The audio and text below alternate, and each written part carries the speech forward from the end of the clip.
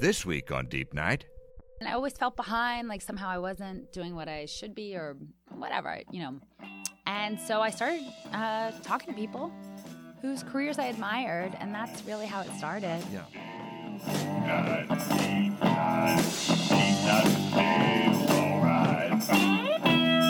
Oh, friends, hello. It's me, Dale Seaver, your host, your Russian hotel room security cam, your vigilant yet underpaid watchman keeping an eye on the waterfront, keenly attuned to all that transpires and transgresses in this, the Deep Night. We come to you at this hour of regrets and revelations, as we always do, from the foul banks of the Gowanus. The Guani absorbed a lot of frozen liquid during the recent snowstorm here. She's positively bursting. You know the way a pregnant lady has a certain glow about her? Well, the Gowanus right now is like that. Like you want to know all of her secrets, but you also want to take classes where you learn how to breathe properly. You just know that a slippery, grimy snow baby is probably going to be circling within her and around the filtration tanks for months to come. Oh, to be a grimy snow baby once more. Lots happening in the world. Most of it falls under the category of I really wish I didn't have to think about that. The Tugger Firmoil era at our meditation center is soon to begin with a lavish ceremony, though he promises that it will be a casually comfortable kind of affair with lots of soft sensuality and zero circus animals. On that last point, I agree, because we had a goat once in a petting zoo when Brandon Krager was celebrating his leadership appointment back in 2009. You ever see a goat eat a yoga mat? I've watched one eat 8. But why do we need an inaugural event that is sensual to begin with? Unless you mean activating all the senses, in which case, fine, as long as someone, Denise, doesn't bring more of those Febreze plugins that she keeps sneaking into the unisex bathroom. 1 is fine, but 2? Both outlets? Where will I charge my Fitbit? Today on the program, we welcome a friend of the show back for another go-round. Now, I've recently been welcoming more people who were on years ago to reconnect. So many people on this program, so many talents have gone on to do so many great things. It's nice to check back in with them now that they're attaining this success, just to see where their life is at and how things are evolving for them. Don't you want to know? Yes. Well, some of those live shows that we did, especially in the early years, which I affectionately refer to as my single malt years, well, I could be a little tipsy during the evening's activities. I think I still delivered some quality content, but I don't remember that much of it. So I reached out to my friend and fellow talk show host, one of the best in the biz, if you ask me, Catie Lazarus. I asked her to come back and sit for a little bit to talk about her career and her career-focused program, Employee of the Month. Now, Katie's a delightful conversational companion, and she shares a lot of terrific stories in this episode. She also gives me a good ribbing here and there, but I assure you, despite what you hear, I was a perfect gentleman throughout. She just knows how to push my buttons. It's just the way that another talk show host does. You get 2 talk show hosts together and watch out, just stand back, because those two we get it, from the inside. We get it. So batten down the hatches for this one, folks. Employee of the Month is a weekly podcast with monthly live shows that are held at Joe's Pub in New York City. EmployeeOfTheMonthShow.com is a place to get info about that when the live ones are happening and when the new episodes are available. The house band for the live show is comprised of some dear friends of this program, including Andrew Bancroft, who, along with Ashley Perez Flanagan and Jair Evnen, make up the band Moondrunk.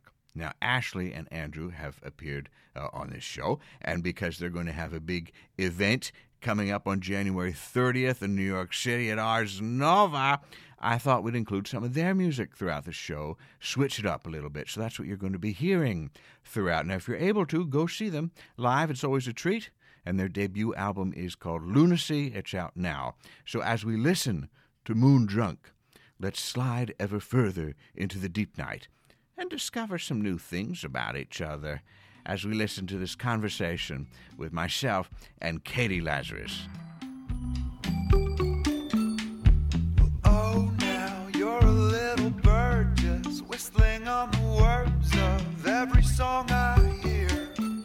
Catie, Yes. how are you? Good. Good. Welcome to the deep night. I'm so pleased you could join me once again. I always love seeing you. I'm so happy to be back. The last time I had to get a court order, but I'm really happy to be here again. I like hanging out with you when we do that on occasion, seeing a hot new band or getting a slice of fancy pizza. I can actually button my own blouse, so you don't need to do that. Thank you. It's been some time since you've been on the program, hasn't it? Yeah, I missed you. You did a live show with us. I think one of our better ones many years ago. Yes, that was so fun. It was fun. Down at the Union Hall. Yeah. Yeah. Do you remember why the cops needed to talk to you afterwards? I never do. But I was drinking more then, so now it's just a crystal rub and some kombucha, and I'm good to go. Nice. You're like Dale, you're like a regular hipster now. Yes, I've gotten with it, gotten with the scene. I'm woke. AF. Is that pronounced AF? Yes. Woke AF. So the world is basically on fire, Catie, but you persist. You go on, and if we can, a power of 10 down to our current field of vision, what's been going on with you since I've last seen you? You had an incident with a person coming up and talk about police stealing something. Oh, that's right. Well, actually, that's a crazy story. I was on a Tinder date, and 20 minutes. Can I do the lead up to the date though? Because that's my favorite part. Oh, sure. Yes. Just to set the stage. Please do. So this guy was really cute in third grade, and you knew him then? Not the Tinder date. Not the Tinder date. This is pre-Tinder date. And he was a teacher, and I was very impressed what he'd been doing since then. He wasn't a teacher in third grade. That would be like a very brilliant kid. And to be clear, he was not your third grade teacher. He was not my third grade teacher. Okay. He was my classmate. Super cute, though. And I wasn't the only one who felt that way. Oh, I see. Okay. Yeah, absolutely. I feel like Margaret Richardson would agree. Like, I think he was, like, definitely the cutest. So this is a long, simmering kind of a deal. Absolutely. And he also, I want to be clear, I don't think he was the one who peed in the radiator. They had to call all the boys in. And I don't know who it was, and I don't want to point fingers. Yeah. But I just feel like he wasn't the type, you know? Okay. But so he reached out to me, and I wasn't sure if he had a family or whatever. And I just wasn't sure, but I just knew that he had really good, thoughtful politics because I'd seen some of his posts. Okay. And I remembered how darling he was when we were young. So we met, and he proceeded to he's really involved in Black Lives Matter, which is a beautiful and vital and necessary and critical cause to be a part of. Yes. But he did proceed to lecture me. I want to just point out that he is white. I'm white as well. Mm-hmm. And he was like lecturing me on how white women did not show up for Black Lives Matter. They don't care. They only cared after Hillary didn't get elected, Hillary Clinton. And that feels good. It's good to start with a lecture. It always feels good. And, part of me just wanted to be like, you're probably right. Do you know what I mean? There has not been enough attention to this cause. Like, I value, like, because ultimately at the end of the day, I agree. Like, we should have all been showing up, not just like before Hillary was elected, 50 years ago, 100 years ago. Yes. Maybe slavery shouldn't have happened. Like, let's go back there. Like, definitely should not have happened, you know? Right. We could have been more present. But the idea that I'm somehow either going to fix this right now in this moment on this coffee date or not is a little hard to swallow. And I was less concerned at that moment that Hillary didn't win, but the fact that we elected a predator. That to me is ultimately right. What's at stake and where we're at right now. Yes. So I'm getting lectured by him about how like white women don't really care about Black Lives Matter, but obviously white males do, which I didn't point out. This is over coffee? This is over coffee. Okay. This is like a midday date? So this is 5 o'clock, and I gotta get to a 7 o'clock date. Okay. And wait, there's another date afterwards? Well, no, I'm just meeting this guy for coffee. Okay. I have my Tinder date. Oh, at I 7. see. This is the lead up to the date. Lead up. This person was the third grade kid. Yeah. And you had a kind of let's get together for coffee. Yeah. I've always thought you were cute, and I like your politics. Okay, I'm on. Yeah. I'm on board. And so then I'm getting lectured, and and like, look, I worked in foster care and social service. I studied civil rights movement, and I also am keenly aware of, being able to pass and privilege and all of these things. So I don't want to like dismiss all of these very important elements, but it's also been something that I've been both working on and actively engaged in for 30 years. Right. So then of your 25 years here on Earth. Exactly. Yes. So then he goes to the bathroom and I notice the woman next to me and I'm like, oh my God, I know this woman. And so I said hello to her, kind of like excited to see someone and feel a sense of sanity. You know when you see someone familiar? Yes. And you just want to like get back to planet Earth, right? Yes. And it's getting close to the time that I need to bust out of here. But he's in the bathroom and she starts talking to me and her husband is an extraordinarily wealthy Hollywood writer for some of like some good comedy stuff, but also some comedy stuff. Also some underwhelming, but like really financially successful is what I would say. Yes. As is she. She's done some as well. And she's also ghostwritten books for some very high-level business women. Uh-huh. And about leaning. And so I look at her and I'm like, how are you doing? And she's like, this election was a personal rebuke. She's also white. I'm just going to point out. Yeah. And I think I pointed out the extraordinary wealth. And she's like, this was a personal rebuke. And I was like, I kind of feel like Trump is bad for pretty much everyone. Like if you breathe air, the environment, like I was just like trying to think of like one person who stands to gain. And even millionaires who know that he's a horrible business person also still have to breathe air. Yeah. So like, I was like, And I'm someone who's like first on the chopping block because I'm only alive because of healthcare from Affordable Care and all of the different caveats that go along with it, all the stipulations they put in. So I'm not saying anything. And she's like, my husband and I, we were forced to buy property in Canada. Sitting here like, I'm hoping, and I believe I speak for most Americans, like wondering if we're going to be able to pay rent. Right. What a terrible burden. And, never mind. Immigrants, never mind. Like all of the groups, all of the people who are like, again, because everyone is affected. And I really am not into this pitting people against each other kind of thing right now. Not that there aren't certain issues that are like endemic to one population suffering more than another. I'm valuing and acknowledging all of those things. But anyways, so she's like, yeah, my sons might have to go serve in the military. Nobody wants your kids in the military right now. Like no one's worried about it. Right. And so then I just started to get upset. And she goes, I've started to have to get new friends. And I'm thinking probably because she's not such a nice person or something. You know what I mean? And instead she goes, because I'm getting older. She's, I think, in her 50s. And she goes, I'm getting older. They might die. And I was like, interesting that you think they might die. So again, I'm like sitting here. And so he comes back. The third grade, love interest comes back. And she's there. And she is reinforcing why he hates these privileged white women because she is specifically his example. Right. And after I've been like, no, it's not all white women who are bad. And now I'm like, maybe it is. So for me. And I'm like, how do I get... those two could be friends. So then they started talking, and I'm like, I've got to go to my Tinder date. I got to get out of here. So I finally leave. It's pouring rain out. I just want to point out that it is pouring rain out. And I also want to point out that so I live right above that poverty line. And in a sweet spot, I am grateful to do what I do for a living.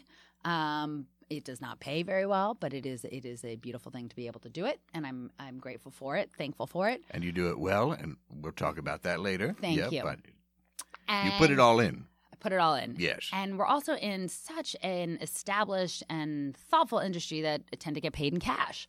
So I had a lot of cash on me, not because I'm selling pharmaceuticals off-label, but because I'd done a bunch of gigs. And in addition, you've got a lot of gigs.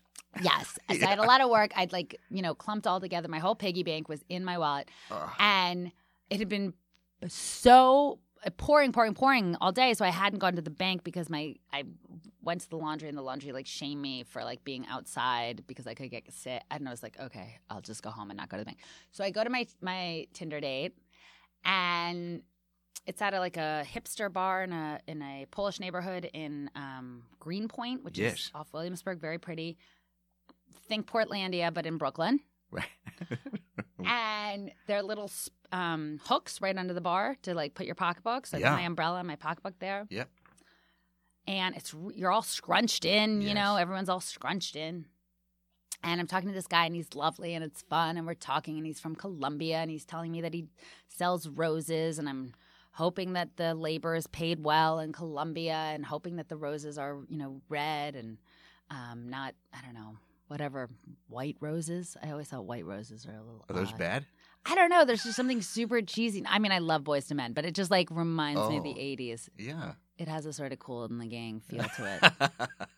And I don't know. It was lovely, right? Yes. I'm just having fun. And it was like, 20 minutes of just an enjoyable conversation, partly because I'm not being lectured about all of the things that people do wrong that I seem to resemble.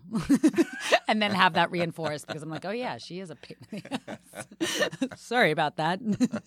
Sorry, Black Lives Matter. And so 20 minutes in, we're like talking, hanging out. And then I feel something at my knee. And the person next to me, I see him and his buddy run out, and they had stolen my entire pocketbook. Oh. And I ran after them. Into the rain? Into the rain. Too late. They were gone. Too fast. Oh, it wasn't raining by then. Okay. Yeah. Too fast. They'd gone. And then. So that's all the cash. That's what your phone? Cash. Keys? So I'm working on a book. Keys. Yeah. Working on a book. Yeah. So 2 chapters. Oh. We got that backed up somewhere. No. Handwritten? I handwrite. Oh. I am the last of a generation. I think it imprints in your mind more, and I agree. It allows for creativity, at least for me. And so 2 of those. So I also love like coffee cards, meal cards, all of those things. I had every single gift certificate, you name it, that like people give you instead of like here's a gift, but I'll give you like $50 on my gift card. Here's the return things. I'm Jewish, but not that means anything, but it's sort of. But anyway, so like I had a lot in that one bag, and I also like try to keep organized by keeping everything together in that bag. Now it's gone. All gone, including a brand new pocketbook. I was so embarrassed about how much money I'd spent on the pocketbook that I like pretended it was less. And then I just spent the evening to the cops. I was like, I really didn't spend that much on it. Given how little I make, it probably should not be. But I had to watch all night as these guys went between Manhattan and Brooklyn, and the cops didn't do anything. So you could actually track them on the iPhone. Because it has the Find My Phone feature or something? It has the Find My Phone feature. You could track it on my Subway card, which is a Metro card, because that's bought with a credit card. Like, everything can be tracked, like all of these things. The only positive of the fact that we are being tracked all the time. And the cops aren't doing anything. These guys kept the phone on from 8 p.m. to 4 a.m. CVS. Okay, so my name is Catie. I'm not saying that there can't be men named Catie, but one would hope at CVS that they might like at least look at the card. I don't have a lot of hope in CVS. They spent $501 at CVS. Okay, so tell me, what can you buy for $501 at CVS? I'm just curious. It's a lot of expensive shampoos. Maybe some 3-way light bulbs. I like the idea that they just bought the travel shampoos, and then we're like, you know what? Let's splurge. Let's go for the travel Listerine too. You get them all. All I want to do is watch those tapes more than anything. But now you couldn't. You didn't want to wipe it or anything because you were thinking that by tracking them you were helping. I am embarrassed to say that I wiped away as many cards as I could remember, but I had actually forgotten about that one. The phone wiping. The phone I wanted to track. The phone I wanted to track. To try and find them or something. Yeah. But the CVS spending on my card, I am embarrassed to say that I'd forgotten about that particular card. Because there's so many things. My New York City ID I just got so I could get all these discounts. You know what it probably was the self-checkout. Yeah, that's exactly right. I still want to go. Thank you for solving the crime. Can you find out which self-checkout machine didn't they've question? Got to have cameras or something. So what's the upshot now? They never found these individuals? So then I would like call the cops just to follow up. I knew that. I get it. There are much larger issues in the Maslow hierarchy of needs as we have Trump coming in.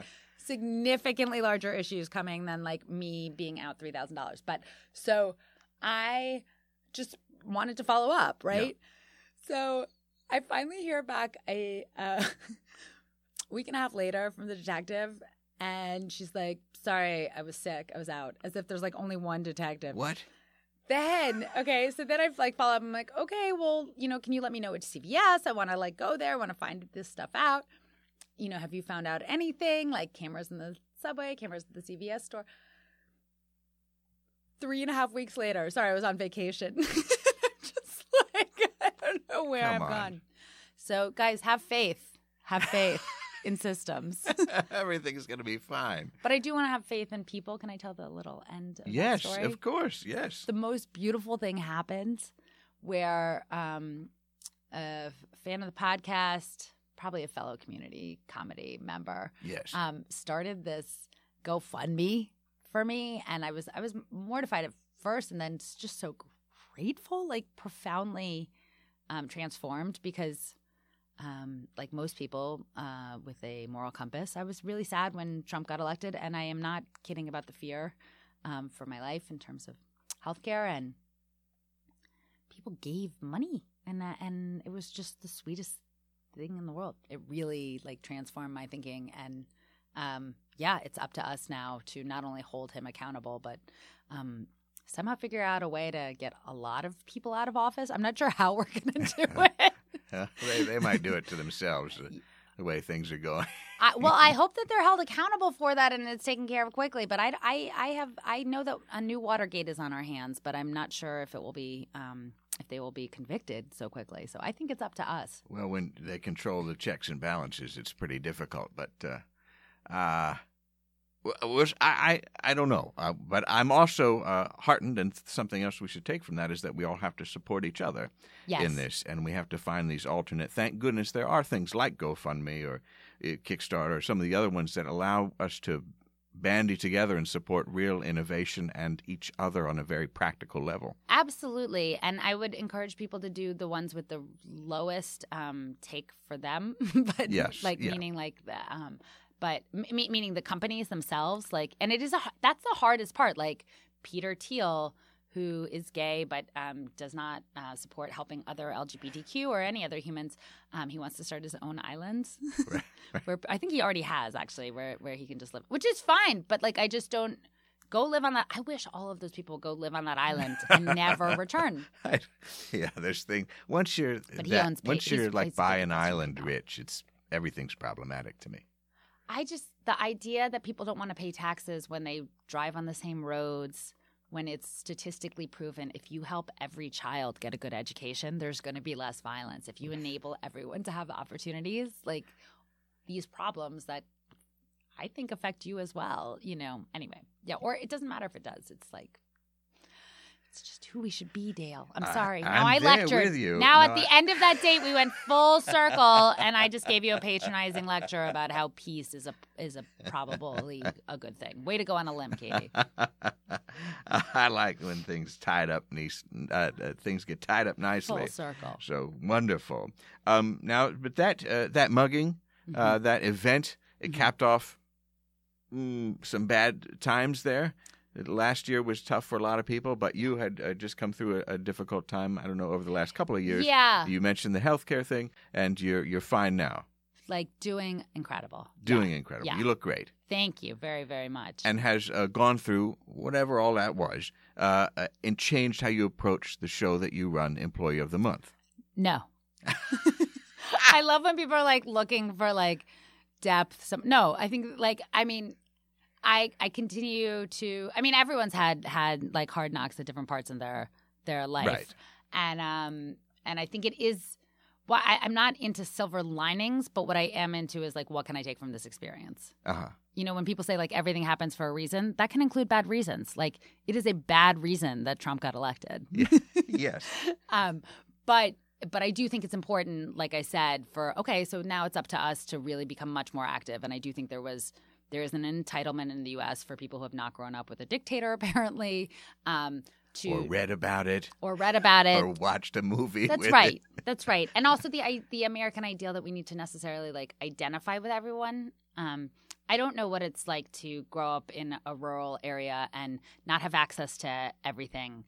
But it's important for me to listen to that experience in the same way that it's important for me to understand what it's like to be a refugee in Somalia to the extent that I can walk in that person's shoes is less necessary than being able to be empathetic and say like, wow, that sounds incredibly difficult. How can I be of service?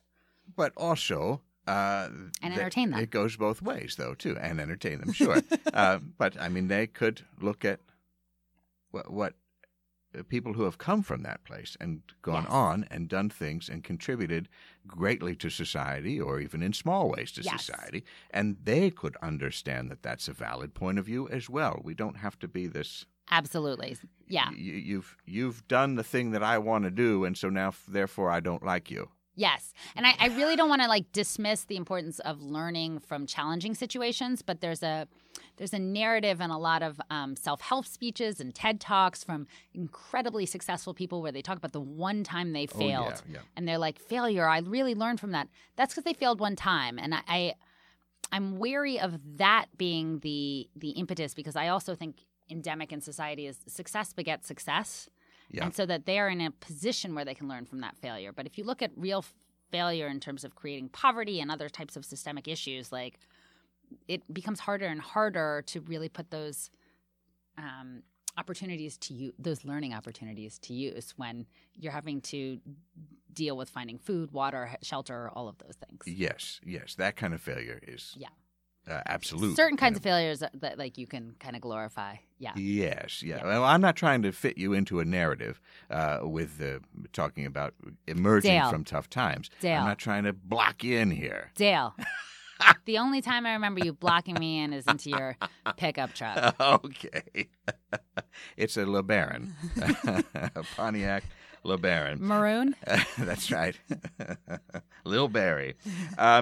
But what strikes me about your answer to that question and your response there is that there has been, to me, my sense of you is this just spirit that won't give up, this persistence of vision and creativity. So you say it didn't alter how you do the thing, and that jives with my experience of you.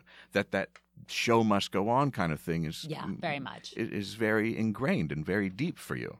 Well, it's also like, you know, pain and grief and sadness and anguish. I feel it's important to feel all of these things, in part because you got to make room for more as you grow older, but also to make room for the joy and the love and the fun. Right. And so one doesn't cancel out the other. I think as an artist or comedian, writer, for me, I'm a talk show host and writer, and like I can be extraordinarily confident in the desire to do something and also insecure. Yes. You know, like I just don't see them like separating I guess one doesn't cancel the other one out. Right.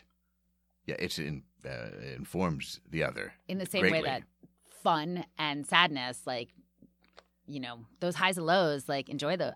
I like to enjoy the highs. Personally. Sure. Yeah. Yes. Well, I wouldn't be where I am without a tremendous sadness. Yeah.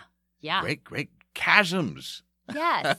Of darkness. Yes. So I know what you're talking about. Yeah. But let's back up a little bit because I don't know how much we covered the first time we were together, but that doesn't matter. I don't think we covered anything of substance. Someone could be forgiven if they're just tuning in and listening to think that maybe you're from New York itself. You're such a fixture on the New York scene, but in fact you're from D.C., yes. Dale, such research, such tremendous research. Also, can I have my driver's license back, please? Yes, I am from Washington, D.C. Despite my accent, no one in my family sounds like me. And I went in for a voiceover audition, I remember. And the casting director was like, "You're a little provincial sounding," and I was like, "This is exotic from where I'm from." Provincial. I'm from the South that doesn't believe it's the South. It's a weird place, though, isn't it, D.C.? D.C. under the Obama administration actually became a real cultural haven, and it's extraordinary, and I envy people who got to live there then, because when I grew up there, it felt like, oh, this is a great window into the 1950s. Yes. It was an inexorably segregated city. What I will say that I really loved about growing up there are a couple things. Like, one is there was a very strong Black middle class, Black upper class, and so social stratification in terms of class was always part of discussions, whether it was race or sexism or all the different issues. You don't have one without the other. Mm-hmm. And I really loved the nuance that was so palpable in being able to understand how the world works, because I think that's often missing right now from dialogue in younger, I don't want to say younger folks, but in terms of people just tuning in. Yes. And so I definitely saw a range of people, lived with a range of people, worked with a range of people, grew up with that. And I like that part. And also, it's not like, I don't know, man, like New York, there's a lot more about money. Mm-hmm. Like you can kind of feel like you live in a shopping mall sometimes in Manhattan. Yeah. And you have to, it's inevitable because you're driven by it. You have to have it to be here. Yes. And at the same time, at the flip side, what I love about living here is it feels like I'll walk down the street and then I run into someone I know. Like I ran into your parole officer like just this morning, and I was like, oh, like it just warms my heart. And then of course really the arts. Bringing a lot of the darker elements of my past life. Well, I shouldn't say it's weird down there, but I should say I don't have a handle on it because I've only been down there for conferences and conventions, that kind of a thing. I was there once as a youth for the National Youth Leadership Council in high school. There are so many councils there and so many acronyms, but also, at the end of the day, like most of the people are good. There are people who are completely arrogant who say they run a nonprofit for Laotian refugees who used to make lutes and, no longer can. And it's really like a way to embezzle money. But those are very few and far in between. Like I would say most of the people I know there are very good people. They may not be very interesting people, but they're good. They're good eggs. Well, I was at this conference. That was when I first fell in love with Maddie Albright. Oh, yes. She was a speaker. She was a real looker then, and Absolutely, she still is, I should say that. Still is, and a gentle lover. Yeah, and those pins. Oh, the brooches. Those sexy brooches. Yes, so glittery beneath the disco lights. And then we had some speaker who just put you right, it was an astronaut. Oh, gosh, breakfast plenary, I was put to sleep under the table by that person. DC specializes in that. So that's another beautiful thing. And I don't know if you've watched C-SPAN, but a lot of people go straight to Ativan. And I'm like, there is a sleep medication that is not going to have side effects in the morning because you're not going to remember a thing that person said. Just turn on C-SPAN. C-SPAN. Sometimes you can see people sleeping on it. One time my friend's dad had insomnia in the middle of the night, and he turned it on, and he saw my dad sleeping in the back of some congressional questioning. And if that doesn't do it, there's C-SPAN too. Yes, that's right. They give two stations. I like when there's nothing going on in C-SPAN, like there's not even a soul in the room, and then you'll just see someone walk by like in 45 minutes in. Well, it speaks to my dream of wanting to stage a real intense drama on City Drive Live, that channel. It's just from Times Square on the cameras. I'd like to do just a little situational drama or comedy or dramedy, just staged for those cameras. I think that would be a really lovely thing for people. Tune in. Oh, what's happening? And watch it. Yeah. No sound. None. Why would you? Why would you ever? I don't know if this is still true, but I believe that Paula Poundstone had like a nanny cam on her cats. at home. I just like that you could just tune in on her website. There's a world of entertainment out there, isn't it?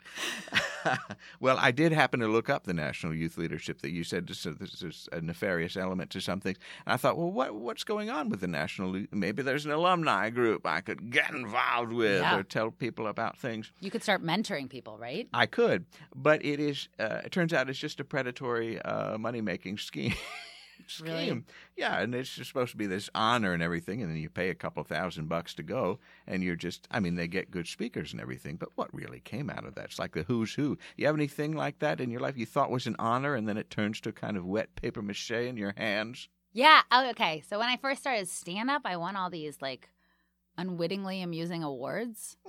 Like, the first time I got on stage, so I had dropped out of a doctorate in psychology when I started stand-up, so I hadn't been on stage. I'd only seen it, 11 years earlier. I saw Norm Macdonald and Seinfeld and some other guy at the Ice House in Pasadena. And I was 17. And, it was 10 years later that I started then. And Norm, after the show, first of all, Seinfeld got in a fight with someone in the audience. A heckler or something. Yeah. And the guy whose name I still don't know was the funniest out of all three. And Norm, afterwards, he was hitting on me and he was hitting on my friend and I, excuse me. And I just want to make sure that we get it grammatically correct. Yes. And he had an apartment, he said, in Chinatown. And we were in California. And I was like, oh my God, that sounds so sexy. And meanwhile, I'm like, oh my God, an apartment in Chinatown in the 90s. Lord knows what was going on there. He was sharing a bunk bed. That's right.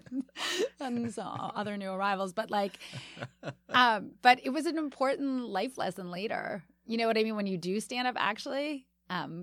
Anyways, just to see the guy you don't know happens to be the funniest, and you may still never know him because talent doesn't necessarily beget success. But anything happened with Norm? No. But I hear he's a really great tennis player, and I'd like to play with him. No, probably still could. I'm just putting it out there. Yeah. And so I got up on stage the first time I got up on stage. Well, so before I got up on stage, I was on the subway at 4 a.m. coming home from a waitressing job. Yeah, this is in New York. In New York. Yeah. And I had a how to do stand-up book because I was like, I should learn since I'm going up the next night. And this guy starts talking to me and he's like, I'm a stand-up. And it's 4 a.m., okay? So, I hadn't heard that pickup line yet. Mm-hmm. And I was like, oh, gosh. And I'm also, falling asleep a little bit. But he won't quit. And he's like, what are you reading? And I said I was going to do stand-up the next night. And he's like, that book is not going to help you. Tell me your jokes. And I'm like, oh, my God, who is this guy? And I'm trying to get him away. And then he gets off at my stop. Oh, geez. And that's it's late at night. And it's a little scary, right? So we're walking. And then it gets to my building. And he made the funniest joke about how you really basically need a subway card. My building looked super fancy, but it was... It should have been a mental hospital. It could have been. It was amazing. The characters. Are fancy. Oh yeah, let's not just the people who collect cans, but you have people in full-on leopard outfits that they've never changed out of. It was just a very funny hodgepodge, and he clearly knew. He had grown up there. He used to be a ballet dancer. He would be like, I was in the ballet, but then I think, I don't know if he had a coke problem or he tore his Achilles heel, but then he wound up in stand-up. That's the two ways you get out of that. He was a very successful ballet dancer. And his dad ran a dog salon. Sounds like a win. How long did you go out with him? No, we didn't date. So it was just this evening. So he's like, so finally it's crack it on. And he's like, tell me your jokes. And I told him my jokes because I only had a couple jokes. Sure, yeah. I hadn't done stand-up. A tight 5. I'd been working in foster care and then doing a doctorate. I was just waiting for my body to be found when I was studying for my, degree. But so I told him my jokes and he's like, you're going to bomb. Terrible jokes. Mm-hmm. And most people bomb. And bombing means that you die on stage. You fail. You don't do well, right? The audience doesn't love you. I wouldn't know. Dale would have no idea, but I'm just going to fill him in. So he was preparing me for the worst based on what he had heard coming out of my mouth. And next night I show up and I go to Stand Up New York. Yeah. Which is a well-known comedy club in the city. And I asked if I could go up, relatively early. My uncle and aunt had come in, and they were landscapers, so they woke up at about 5 in the morning. So I was like, could I go up early to the booker? And he's like, can I curse on the show? Yes. He's like, you'll fucking go up when I fucking tell you go up. Do you fucking understand me? Great start. There like, it is. I could tell that we really hit it off. There's the supportive comedy community. So he's going off on me, and he can't get over, like, what a jackass I am. And he's, like, telling everyone who comes in what a fucking idiot I am. Totally deserved. And so now I am the punchline. And luckily that guy, the ballet dancer, came to my rescue, and he was like, dude, just let her on. So luckily I didn't go up at midnight because, or even at all, right? This booker could have been like, fuck you. Like, you're out of here. And so I got to go on. I went on after David Tell, which was terrifying and probably not a good idea because David Tell is very, very funny. But did he have someplace to be? Why was he so early? Well, people no, it was late. It wasn't early in the evening. Right. People, two things about stand-up and stand-up clubs is, like, one is those shows, like, have no direction. They have no beginning, middle, and end. Like, Right. They just put stand-ups on all night. Like, you can be there for hours. And you can see the biggest names because they go on to go do a zillion other spots that night. Right. But so I went on. I told my jokes about my imaginary friends who I met at a frat party. I talked about the nannies on the Upper East Side and how nice it was that they had adopted these poor black children. Like, I did my modern dance concerts, which is a huge thing for a lot of people. Yeah. Went to Wesleyan, and I had to watch modern dance concerts. No one else has to sit through those, so that's an audience of 3. And but I did great, and I won this contest, New York's Funniest Resident. Wow. Just that night? Just that night, I won a free trip to San Francisco. That same booker told me I was going to be the next Tina Fey. I was a sexy Tina Fey, and that my career was starting, and that this would be my home club. Wow. And I got on the cover of the New York Resident magazine, and one of the ugliest photos you can ever see. What's the circulation of that New York Resident? Okay, first of all, there have got to be a couple dentist offices that have forgotten to renew their subscriptions to Highlights Magazine and Cat Fancy, and they are getting New York Resident. So let's not dismiss. There are no other newspapers in New York. There's no other media. No, that's the one to go to. Well, that's quite an honor. Thank you. So you had to feel emboldened by that. I was ready to take on stand-up. I didn't know why more people didn't do this. Did you go in knowing there would be a competition? No. So here's the rub. Yeah. So it didn't occur to me that you just won a contest you didn't enter. It might not be a legitimate contest. Also, does Chris Rock have a residence here? Does, like, Steve Martin? Like, think about all the hilarious people, including Tina Fey, who have residences in New York, potentially. And then I go to collect my prize money, and it turns out my trip to San Francisco, it turns out that the word trip is ambiguous. They're like, how so? To them, that's what they wrote. They said, I'm sorry if the word, trip is ambiguous. So they were just going to give me a 5-course tasting meal once I got to San Francisco. Now, if you walk to San Francisco from New York, I'm pretty sure someone would open their home and give you a couple snacks. But even when I tried to get that, nothing. When I went back to the club, the booker couldn't even remember me. Oh. And it was a great intro to stand up, is what I have to say. The not winning, like, any of the prizes that come after from these so-called, like, you're going to be the next, your career is going to take off this year, like, that actually ended up being the important lesson. Right. Not all honors are real. No. Do you still like the biz? But you went on to keep doing it. Yes, I kept winning even more, like, unwittingly amusing titles. And more meaningless awards? Or funniest reporter on the planet. Oh, that's a good but one. But not in the universe. I lost in L.A., and that was rigged. That was rigged. Yeah. Paul Provenza can tell you that was rigged. He came and saw me. He did the Aristocrats. And did any of that, because, of course, you bestow an honor of Employee of the Month. Yes. And various awards to people. Yeah. But those are incredibly meaningful for the people that receive them. Oh, that's so sweet. On my talk show, Employee of the Month award is given out. So I talk to people about their careers because I couldn't really figure out how to jumpstart mine. I couldn't get hired to write for the Weather Channel. The segue from winning these awards and doing stand-up shows to actual employment. Yeah, as a writing career in comedy, which is what I had really aspired to at the time. I couldn't really figure out how to break in. I didn't get the language and the politics of wearing sunglasses indoors and, kissy and being like, yeah, I love you. And then like nothing following up. I couldn't figure it out. Yeah. And I always felt behind, like somehow I wasn't doing what I should be or whatever, And so I started talking to people whose careers I admired, and that's really how it started. Yeah. And that's how long ago now? Well, I'm 21 now, as you said before, 25. So right. 7 years. It's pretty 7 good. years. And that Employee of the Month award is really meant to show that whatever we do, we're all equal. So whether you are a rock star or a taxidermist or work at Dunkin' Donuts, like whatever you do, if you can love what you do, if you can figure out a way to either mainly love what you do or find a way to love something about what you do or find something you love to do on the side, do so. But those awards are Employee of the Month award, I guess, falls somewhere between a Pulitzer and a free cup of coffee.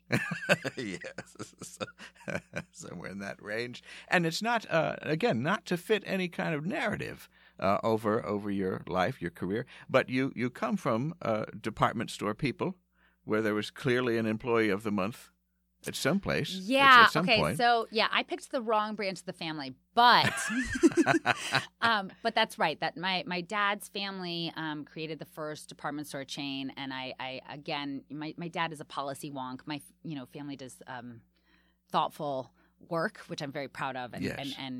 and grateful that they do. But unfortunately, I did not. If you can go back, you should, when you're born in the incubators, those great incubators, you get out, you have your first sublet for 9 months, free food and utilities, water. Like there should be a sign-up sheet where you just get a moment to sort of decide which family you're going to be born into instead of being arbitrarily born into. But yes, that's right. They had department stores and they did extraordinary things. They had the first price tag, the first commission, the first escalator. They had to get rid of it because people were scared. Yeah, too frightening. And then they brought it back. Lifted. Yeah. And they paid for people's educations who worked there. And... Progressive enterprise. Yeah, it's still capitalism, but it was progressive. Yes, yeah, we'll take it where we can get it. Yes. And we share that because my family was part of the Newberry Five and Dime. Oh, that's just the same. Just the same. Yeah, because they... not a big department store in the same way, but they're more on the Woolworth level. Maybe closer to the people. I don't know. Well, also now, or at one point it was an extremely fancy department store, Lazarus, but there were times when it was not so fancy, I'm told. So yes, and it is similar. It doesn't at the end of the day, you're just selling same stuff. Yeah, hopefully quality stuff. That's right. But, no, I think they prided themselves on having good things there. Well, so it's an the same affordable thing. Price. Yes. Yeah. It's stuff. It's stuff. Yeah. People are going to come in and get shoving stuff on you. That's our great legacy. But I like finding points of connection like that and seeing how it informs us as we go forward. Dale, that's so beautiful. Do you like that show? I do. Are You Being Served? Do you ever watch that? I don't know that show. Oh, it's about an English department store. A lot of puns and things. Oh, I have to watch it. It's great fun. Tune into Mrs. Slocum. You'll be very happy. I'm a fan of that. So you get the Employee of the Month show up and running 7 years ago. You move through some of the spaces we have in New York, and now you end up at Joe's Pub, which I think we can agree is one of the great venues in New York. So I UCB, Upright Citizens Brigade Theater, is really where I started. I've heard of it. And I love UCB. I'm so proud and happy and thankful to have been a part of it. And I switched venues just because I would have Gloria Steinem there on my show and Rachel Maddow. I have people from all walks of life. And I thought, oh my God, I hope that they don't mind getting bed bugs. I should probably go to, because it's in the basement of a grocery store. So the idea that a grocery store is you know what, we're not even going to use this place for storage. It's not even worth it. Gives you a little bit of a sign of the comedy club's level of seating and stuff like that. But I loved being at UCB there, and I was there for 4 years. That's really where I incubated the show. Yeah. And I've been at the Bell House. We've been in LA, and we're also a podcast weekly like you, so you can get Employee of the Month that way too. But I think the live show is the most fun. It's the best. Yeah. I didn't see it at UCB, but I like it at Joe's Pub. Yes. It's very comfortable to me as an audience member. Yes. I get my drinks and have a little food or whatever. It's a little weird with the food, but it's. Tell me about your food situation there. Yeah, I want to hear. It's distracting. That's the part that the food is fine. I usually get something at the library, and then I come down and I have the drinks during the show, and that's it. I like that approach because it is a funny thing where you want people to be able to eat and drink while they're listening to a talk show and we have a great house band and a live illustrator. It's a lot of fun. There are all these surprises and but I agree, it can be distracting as an audience member, as someone who is an audience member often, and But I wanted to be part of a community, which is why. So UCB, I was part of a community, and that's why I went to Joe's Pub, which is part of the Public Theater. Right. And so that really was the impetus to go there. But yeah, that's the thing about performing in New York. Whether you're venues, whether you're a performer or audience member, just know that both of us are the ones who are like in some ways getting kind of the raw end of the deal. You're not alone, audience members. We're one of you too. Well, now you've done 7 years with the show. You happy with it? It's just a lot of fun. It's a really fun ride. And I keep using that word fun because I find the discovery of not knowing what someone's going to say when I get a glimpse into their career and try to share it with the audience. And yeah, I love that nothing is scripted in that sense. And it is just, it's as close to orgasming as you can get in that you really don't know what's coming next, except you know that you're going to like it. Yeah, that's a good tagline for it. Yeah. For the show. Even though it's about work. That's where we spend most of our lives. Listen, some orgasms are about work too, aren't they? Well, I feel like you're more relaxed with it. The most recent show that I saw, you had integrated the band completely. All the elements were working. The night I was there was also quite a show. You had the John Hamm and Titus Burgess. Yes. And Patti LuPone. Yes. I mean, come on. That's a show. It was so magical too. So so there's so many parts to this. Like on one hand, when stars and celebrities do like the late night talk shows on television, typically hosted by males, with zero experience, but then they get these $1 million platforms, so they can be relaxed from the beginning because they don't have to be worrying about everything. But anyways, I'm not bitter about it. But in all seriousness, they do those shows to promote their careers. And there is something so spectacular about the people who come on to my show because they're doing this by choice. And they're sharing their work with people who are really listening. Right. And are also treating the audience as peers. That's what when it comes down to the non-scripted part, we're having a genuine conversation. I don't ask questions I think I already know the answer to type thing. And I take that part really seriously and want to take their time very seriously. I take the audience's time very seriously in that sense. And it's just so much fun. And then when they all love being there and they have so much energy and they're excited to be there, like it's just ecstatic. Again, there are multiple ways to have orgasms, and I want to encourage everyone to go out and experiment with as many ways possible. Yes, if you take anything from this podcast, that's it. That's what I want it to be. I should have like more wholesome analogies, right? No. It's like sailing. You get out there. Feel the breeze. Yeah. Pull the jib in. We're out. Heartily. That's all I remember. Be wearing a colorful vest. That's right. Put your life jacket on and go on out. Just don't get sucked in by the undertow. You underbelly of greed. But it's true that they're not pushing products and they're just talking about themselves, and that's a great people like to do that. And you make such a nice environment for people there. I thought I'd just go through a couple of moments of recent history with the show, because the night that I saw it, Patti LuPone had some raunchier stories than I was ready for. You talk about wholesome. She had a couple of, whoa, hey, we're going there, which was great fun. It is, and you can listen to the podcast interview if you guys are listening, but like crabs, like it is ostensibly hilarious because my show is about careers, so there's like, you can go in pretty wholesome arenas, right? Right. And Patti LuPone is one of the greatest singers of our time. I would say actors as well. And I want to like recommend people get her book because it is just such a fun ride. Yes. But how do you get crabs like more than once, twice, 3 times? It was amazing. And she's just such a bundle of joy. I think she's a brilliant human being. Yeah, no, that was clear. And Titus opened up about religion in this very profound way, which there was a lot of humor and laughter through it, and then there was this very poignant expression of his belief. What a beautiful way to see how, like, faith at the end of the day is about the people involved in those communities. Mm-hmm. And I am so glad to meet someone who is religious and shows all the beauty in it, because I think that it's really easy to just hear the bad stories, you know? Right. And it was just so beautiful. And he's a gay black male who would talk about there are people in his religion who are not good to him, but that is not his religion. Right.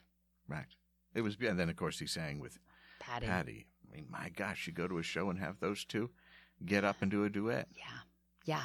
You had to feel good about that. It was just beautiful. John, one of the great underrated talk show guests of all time, I think. Yeah, and he listens.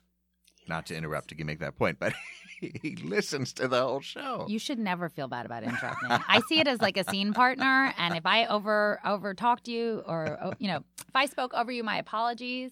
But I don't take offense when someone does that to me. Yeah, I just see it as jumping in. You get so excited that you want to share. I do get excited. Who doesn't get excited about John Hamm? No, I do. Tremendously. And he talked about how long and how wide his... There's a lot of discussion. But he's great. Yeah. He's great. The show is great. He's a mensch. Only 2 other ones. Because another show that I saw, you had Wally Shawn on. Oh, my God. And how much do you love Wally Shawn? I love him, but I also loved watching you wrangle him because he was not giving it up at first. No. It was a difficult one, right? Oh, yeah. And then you locked on, you kind of gave him a jab because he said something about being a cab driver, right? Oh, my God. That is one of my favorite interviews of all time. So Wally Shawn is like such a thoughtful intellect. Yes. There's actually a great essay about being Jewish, and it, unfortunately for all the wrong reasons, still resonates with me. It's essays that he wrote in addition to his plays, because he's really first and foremost a playwright. It's just that most people know him as being from one of the greatest movies of all time, Princess Bride. Yes. As being invincible. But inconceivable. Inconceivable. Yeah. Can we please cut out me seeing Invincible? You killed my father. Prepare to die. It's my turn. It's my turn to go. Can we? We'll cut that out. We'll fix that in post. I know now it's not going to get fixed. So like whenever someone says we'll fix that in post, it's going to be stay there. But really, he's a profound playwright, and My Dinner with Andre is a wonderful look into him, and an actor. I mean, he's exceptional at both, and I love his relationship with Andre. But I wanted to say that talking with him on stage was so fun because he's so thoughtful that he talks really slowly. So my older brother is a peace activist in the Middle East, and his answering machine when he was there, first of all, it would be in Hebrew, Arabic, and English. And my brother talks so slow that I would have spent $15 just like waiting to get to the beep. And that's sort of like with Wally, where he's choosing his words very carefully. He's not impulsively just shouting out the wrong tagline like I might, or say something and then say, oh, no, I didn't mean it that way. Yes. Very thoughtful man. But it's hard on stage when you only have 15 minutes, which is much longer than you do on television, where you have about 3 minutes to 5 maybe for those interviews. So he also seemed uncomfortable talking about things he may have already talked about in some other form, as if everyone's listened to every piece of Wally Shawn audio. That's where I empathize with them. And also it is challenging, right? Because as an interviewee, it's really exhausting. I mean, I can't even imagine what it's like. I was thinking about like for the Obamas. I mean, how many Christmas photos do you think they had to take? They had a zillion people coming by, flashing their photo with them. And, they're not a musician or a comedian who can be like, forget it. I'm not going to take a photo with you, know? Right. And so the same goes for interviews, where I think it's hard for them to, A, paint an accurate picture, because, again, these are in hindsight. My Wikipedia page doesn't even have things completely accurate because I didn't get to write it. And so in that sense, I sort of empathize with them, but it is also hard as an interviewer because you want to give context. Right. You need to get some of the basics just sketched out. And either you do that on your own as an introduction, where you use up time, or you have to go through it with them and hope that they bring something new to saying each one of them. I share that challenge with you, Dale. I don't sexually harass the guests, but I share that challenge with you. Okay. Some of those old bad behaviors there. But you had a moment where he was talking about being a cab driver, and you said, like, you'd make a terrible cab driver. I mean, the worst. The worst. And that got him. You broke him open a little bit. He took the jab, and then from then on, you had him. It was a really nice moment. He was worried that I was saying because his father was the editor of the New Yorker. He was worried that I was, saying like, you're some rich kid who like never would have had a real job, and that had nothing to do with it. The reality was like, I have no idea if your dad's going to give you a dime. Like, we just talked about my family. That doesn't mean that I, inherited anything, which I'm happy to inherit. So by the way, like, please. Right. If that's still on the offering. Please. This is not me pretending to be. Yeah. It's more like I'm open. But the reality is that having Wally Shawn, having a thoughtful person who thinks about everything they do with such a conscientious spirit is not who you want driving your car in Midtown traffic when the other guy is going to jump ahead of you. That'll be a long ride. I loved that entire interaction. And then, like, he doesn't even know I don't think he has a license. Right. And, like, he can't drive. It was so funny. Well, and of course, there's you can see it too, and there's a video of all the things you see. John Turturro lean in. There's a moment where he decides to tell a story, and those are always great because you've earned his trust and his confidence to let loose with something about a sex scene or something, and then you have Nate Silver being perfectly Nate Silver comparing Trump's win to Russian roulette. Which how scary was it that little on the nose? That was on a Thursday, and Nate said the likelihood of Trump winning is the likelihood of it being a Thursday, and it was. Yeah. I just have one more thing. Please. Okay. Yeah. I'm having a ball. Okay. Because what does I wonder. That mean I'm having a ball? Having a ball? Oh, I think in the old days, if you were at a party, one person was given the ball. I know, but as someone who, I produce a whole show, I mean, it's a lot of work. I think like a ball, like a festive event. I understand, but as someone who hosts as someone who hosts a festive evening, I mean, producing stuff it's a lot of work. It's not always fun to host. It's the opposite of a ball. Yeah. Yeah. It's work. A line, a sharp tack. So I should say, I'm being a guest at a party. That's what's fun. There you go. I'm getting a massage. I've arrived and I can leave whenever I want. Let's switch the line from I'm having a ball to I'm getting a massage. Okay. Great. All right. Good. Oh, I want this to be like a massage. I shouldn't have brought that up. I got to get better analogies. Let's go back to sailing. But I wondered, and you can tell me if it's uncomfortable to say this now that we've gotten to the deep tissue part of it. Yeah. Where do you place yourself within the interview? Because I find that hosting a talk show is a long game, right? If you're in sketch comedy, something similar happens where, let's take SNL for a second. Go with me here. If an SNL new cast comes in and you think, well, these aren't the people I knew. Okay. And then after 6 episodes a season, you say, oh, that's what they can do. And you look forward to when they come back and then they do the thing that you got happy to see them do the first time. They do it again, and it tickles you, and then you have allegiance to those people. And the same thing happens with any sketch group. And then, of course, sketch groups break apart, and they don't make it because it's so dependent on those personalities and doing the thing, and the audience member resonate. You find some connection with what they're doing. Similar with a talk show host, but it's a longer period of time. And so you have talk show hosts that you start to feel comfortable with, and, because it's really the focus is on the guest. It's not always on the host, but that host role is so key. And we end up revealing things about ourselves through the process to earn the audience's trust, because I think that's the most important thing. They have to feel like they can go with you. You're standing in for them, for the audience. So having a monthly show where that timeline is even more stretched out, how do you balance putting yourself and bringing yourself forward once you have a natural thing, right? The audience will trust you when you go on stage. That's a gift you already have, and you can start from there. But do you have to struggle at all with how much Catie is going to be present in this? These are great questions. Show? It's a funny thing. So I'm like, a banana nut muffin, nutter butter. And it is when I'm interviewing people, I do, shine the light on them. And so it is a funny thing that I become this, I'm a straight man in so much as I want to make it comfortable for that other person. That's my biggest hope, is to ensure that that person feels comfortable so that they can share. Yes. And so there can be a feeling that you need to straitjacket yourself, but I'm going to encourage you not to do that because it's not necessary. That said, there is a push-pull there, and I completely understand that. And also people respond to the famous person in a way that they don't respond to you if they don't know who you are. Yeah, so all of those challenges are all there, all these variables. As a woman, there are all these things I get projected on. You can understand, you can relate, Dale, as a beautiful woman yourself. You know what it's like. And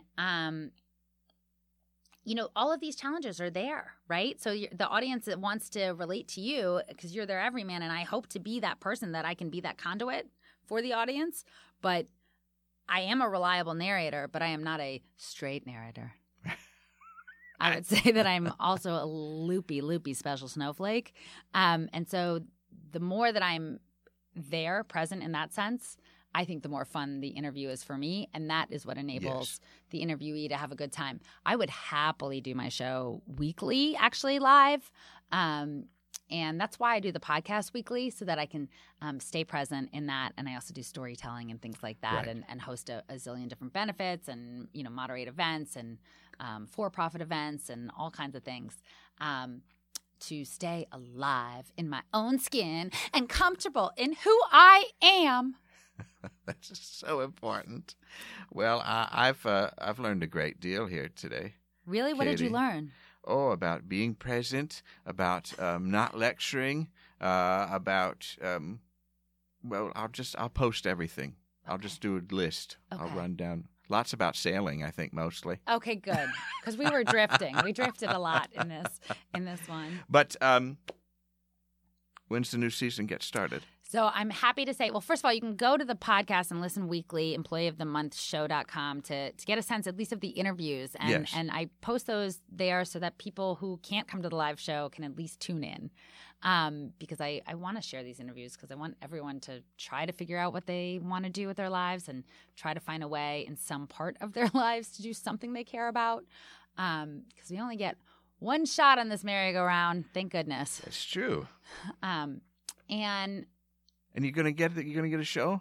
February 16th, we've got Edie Falco on. Pretty good. Yeah. Pretty good. Zadie Smith is coming in March. So you can go to employeeofthemonthshow.com or at Catie Lazarus and find out more. And then it's going to get on TV? You got Sam B. Sign the petition.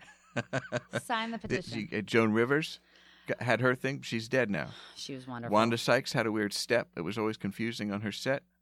Didn't make it. Also a wonderful host. Yeah. I feel like you should be hosting that thing. Thank you. At least every week. Put it Thank on you. the TV. I like that you just pointed out the other women when they're like a zillion other white men. I feel like there is more than enough channels. There is room for all of us. A lot of those guys are great. I want them to keep their shows, but sure. But there is more than enough room. It's First of all, Sam doesn't even – well, now she starts to interview. She's been interviewing people, and she does a great job. It's just a different kind of show. I would never say I can't have Stephen Colbert because I already have Jon Stewart. You want it all? Yeah. Well, we can have it all, America. And international audience abroad. We can. Whether it happens on that or not doesn't matter to me because I love the show, and I will tune in and to the live show and to the podcast. And I only want you to succeed. Thank you so much, Dale. I'm so happy to be able to be here, and to be here without having to have a security guard has been one of the nicer experiences, so thank you. We have fun. Thank you, and keep doing what you do, Catie. Thank you so much, Dale. Seriously, get your hands off me. My words, my words, my words, my words, my words. I mean, there you have it, folks. She had me in some rough seas now and again. But I adore Catie, and I'm so glad she could join me. Now, next week, we set sail for the Barbary Coast. It's off once again to San Francisco and SF Sketchfest. We'll be live on Saturday, January 21st at 4:30 p.m. with Jenny Zagrino, Allie Gertz, Phil Ross, and Lisa Mezzacampa. We'll be at Piano Fight downtown, and that's free. I'm going to hope you'll join us for our annual SF Sketchfest show. It's always one of the highlights of the year. I love going out there. The info is up on the main site, daleradio.com, or over at Sketchfest, sfsketchfest.com, so look for that. Till then, remember that although this night is ending, a bright new day is just ahead. Deep Night is written and performed by James Bewley with production assistance from Harvest Works in New York City. Music throughout each episode is provided by the amazing talents on the artistic roster of Howler Hills Farm in the great state of Ohio. Deep Night theme by Zach Gabbard. Season 9 podcast icon and logo designed by Samantha Mash. Download episodes directly through daleradio.com or subscribe and review the show on iTunes. Also available on Stitcher Radio, Google Play, and SoundCloud. Follow Dale on Twitter @DaleRadio or Instagram @DaleSeaver for behind-the-scenes peeks into the production of the show and the life of Dale Seaver. Thank you to all the subscribers and supporters of this program, and thanks to you for listening.